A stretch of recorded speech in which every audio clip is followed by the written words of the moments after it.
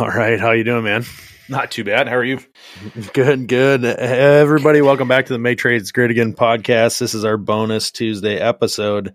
Andy, you were just talking about a job that you had revisited after initial consultation, and things didn't quite go the way you thought they were going to. You tell us about that? Yeah, so we've been getting lots of calls and about mini splits. You know, this whole electrification initiative that's going through is putting a lot of vibe in that market. And I had a customer call me several months ago and said, "Hey, you know, would you come in and take a look? I think we want to do mini splits. We want to do ACE air conditioning." And I said, "Okay." So we were looking at it, and she's got an old house, probably 1910, 1915, something like that. So 105-year-old, 110-year-old house. And kind of looking at things and said, okay, you know, not big. I don't remember what it was. It's like 1,800 square feet total. 1,000 on the main floor, 800 upstairs, something like that. And she's got an old boiler and baseboard, fin tube baseboard. It's all been retroed, I don't know, mid-70s. Sure. They've retroed and put this baseboard in. I'm not sure what the original heat was. Anyway, so I looked over it. Yep, no, we can do this. And she says, you know, kind of as we're wrapping up that first conversation, I think I would like an option to eliminate the boiler. Can we do all forced air and with a heat pump? And, you know, we'll put a couple of, wall mounted splits upstairs, and then we'll put an air handler in the basement. I said, yeah, no, I think we could do that. You know, ran the math, you know, looked at the, you know, did my, heat loss calcs and whatnot. And I was looking at things and going, okay, yeah, typical house, you know, whatever. And I left. So I gave her a proposal. She's accepted the proposal. And last week, in the last week or so, I went back to meet with her to talk about some concerns that her electrician had brought up about, you know, like location of the outdoor unit. He had proposed another location, and I needed to see logistics of how that was going to affect it. And it was like, we were like 2 degrees that day. Yeah. And I walked into the house and I'm like, it's chilly in here. Like, it's odd, you know, like, I'm like, is your heat not working? She's like, no, it's on, you know, whatever. And, you know, I kind of walked by the baseboard and I'm like, oh, there's definitely heat coming out of the baseboards, but man, this house is like drafty. Like, yeah, it's, you can feel it. Like, holy cow, what the heck? And so we're talking, and I would look at her concerns, and I'm like, yeah, this, that, and the other. And as I'm walking through the house, I'm like, I can't believe how uncomfortable it is in this house, you know? And I'm like, I got a jacket on walking through her house. I'm like, what the heck is going on here? Yeah. I'm like, so do you like do like it was like 8:30 in the morning. I'm like, do you guys do like a really deep night setback? And I'm like trying to figure out, like, maybe they shut the heat off at night. Right. And she's like, no, we have this little round thermostat. There's this one, and we just turn it on at, you know, we're 68, and this is what it gets to. And I was like,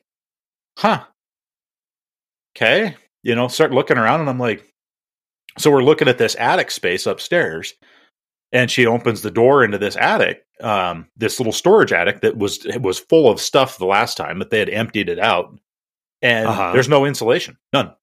Like, I can see daylight outside through the corner of the siding and whatnot. And I was like, oh my God.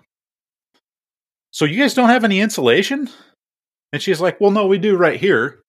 And I'm like, but no, like the rest of the house. No. Well, what do you mean, like the rest of the house? I'm like, no, well, is there insulation in the rest of the house? Which is why I guess I don't know. And, you know, kind of looking around, and I was like, okay. So I'm looking, and it's if you're familiar with balloon framed housing, that's kind of what they did turn of the century. Was you know, basically studs went from the ground to the, you know, top of the rafters, yeah, right. And I shine my light down in there, and I can see the top of the bricks on the first floor that the wall is sitting on. Yeah, so the second floor is balloon framed up to the rafters. And I can literally see the top of the bricks that the first floor wall is, and I was like, okay. Looking at a few things, and I'm like, well, the upstairs is pretty comfortable, but that's, because the heat's from the basement or the lower level is rising up.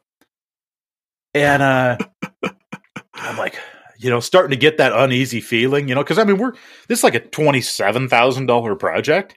Yeah, so it's not a cheap project. No, whole new system altogether new. Yeah, everything. And so we go back down on the first floor, and we're talking about a couple of things, and I kind of lean up against the outside wall, like with my hand, like feeling the wall, and I'm like, it's chilly. It's not cold, but it's chilly. Yeah. And I'm like, have you ever opened any of these exterior walls up? And she goes, what do you mean opened them up? I'm like, you know what's inside there? She goes, bricks. And I'm like, no, it's brick on the outside. She goes, no, I think it's brick all the way through. So it's like a 10-inch thick brick wall with plaster on the inside. No insulation. No wall cavity either? No wall cavity, nothing. And I was just like, hey, okay. You don't need a heating system. You need to gut this place and start over with some insulation. Yeah. So that was kind of where I was going, with this this bonus episode was like, I just told her, I said, hey, listen, I'm sorry, but I think I may have steered you wrong. This heat pump system is not what you need. No, this is not what you need, because you have natural gas now. And based on our episode a few weeks ago, you're going to go from natural gas at some form of efficiency. I don't know how you measure efficiency in a house that has no insulation. Yeah. System efficiency anyway, to something that's electric and potentially 4 times the cost. Yeah, not good. I said, I don't think this is what you want. The only thing she was going to gain is the cooling in that situation. And it was still going to be tough. On the same note, it's no wonder why the place gets so hot. The attic or the second floor was all vaulted ceilings, probably uninsulated. And I just like, you know what? And so I told her I would go back and I would look at a few alternatives, and that's what I need to do. Is just come up with a little bit of a revamped plan. But I told her as I was walking out the door, I think that you may be better off spending $25,000 on insulation than you would be spending $25,000 on a heat pump. Yeah, absolutely. I agree. And I'm not going to be involved. I'd be honest, in that situation, I think I would have to just say, look, I can't work on a heating or cooling system here until it's insulated, like as well as it can be. You know what I mean? Like within reason. Yep. There are just so many pitfalls that are potentials for that. In my experience, we ran into one last year. Big old. Oh, I don't know what that was. Same kind of deal. 125-year-old building, and come to find out it was precast concrete stones that were plastered over on the inside. Oh, and I was like, who'd have thunk that was the way that they built this thing? Yeah. 18-inch thick concrete walls. God. Yeah, I've worked on some old places that were not insulated and, replaced like an old cast iron in the dungeon of a basement, the kind of the stone walls and stuff like that. Yeah. And, no, there's not a lot you can do when it comes to, like, in those situations. I know, like, the equipment work, like it's worked for however many decades and it just needs to be replaced kind of deal. But I'm not going to like design a new system. I'm not going to put like high efficiency equipment in there or nothing. It's going to be high temp, horsepower to get the job done. Because if you try to change it, you're up against the construction of the building. You'll never win in that situation. Yeah. In my opinion. No, it's tough. And it sucks to walk away from that job because I've got a pretty good pile of time invested into it for, providing a quote and been over there twice and, but think how much time. Well, think of how much time you'd have into it if you did the system and then it didn't work. Yeah. Yep. Absolutely.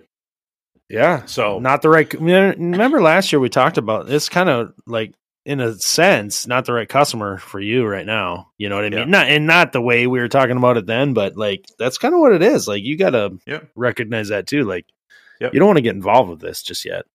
Yep. Well, and I think what my proposal to her is going to be is let's take this as at a stepped approach. Let's get some insulation improvements done. They're looking at doing a bathroom and a kitchen remodel, and when they do that, those rooms need to get insulated. I don't know how they're going to do it yet, but even if you glued 1-inch blue board on the wall and said, "Hey, here's my 1-inch blue board," and you put friggin' drywall on top of that. That would be better than nothing. Yeah, probably. They need a general contractor. They don't just need a plumbing and heating contractor. Right, exactly. So crazy. Anyway, that's nuts, man. Thanks for sharing. Yeah. Well, like I said, I guess the moral of the story is don't be afraid of going back and telling the customer that even though they're going to pay you handsomely, it's not the right thing. Money can't always, unless it's a lot, it's hard to make money kind of do away with physics. Yeah. You know what sure I mean? is. Unless you got that Bezos money. Yeah. That's right. You just buy a super yacht and put your crappy house on it and then haul it somewhere warm.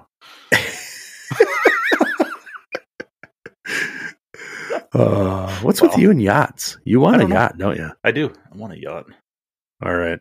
Take it easy. See ya.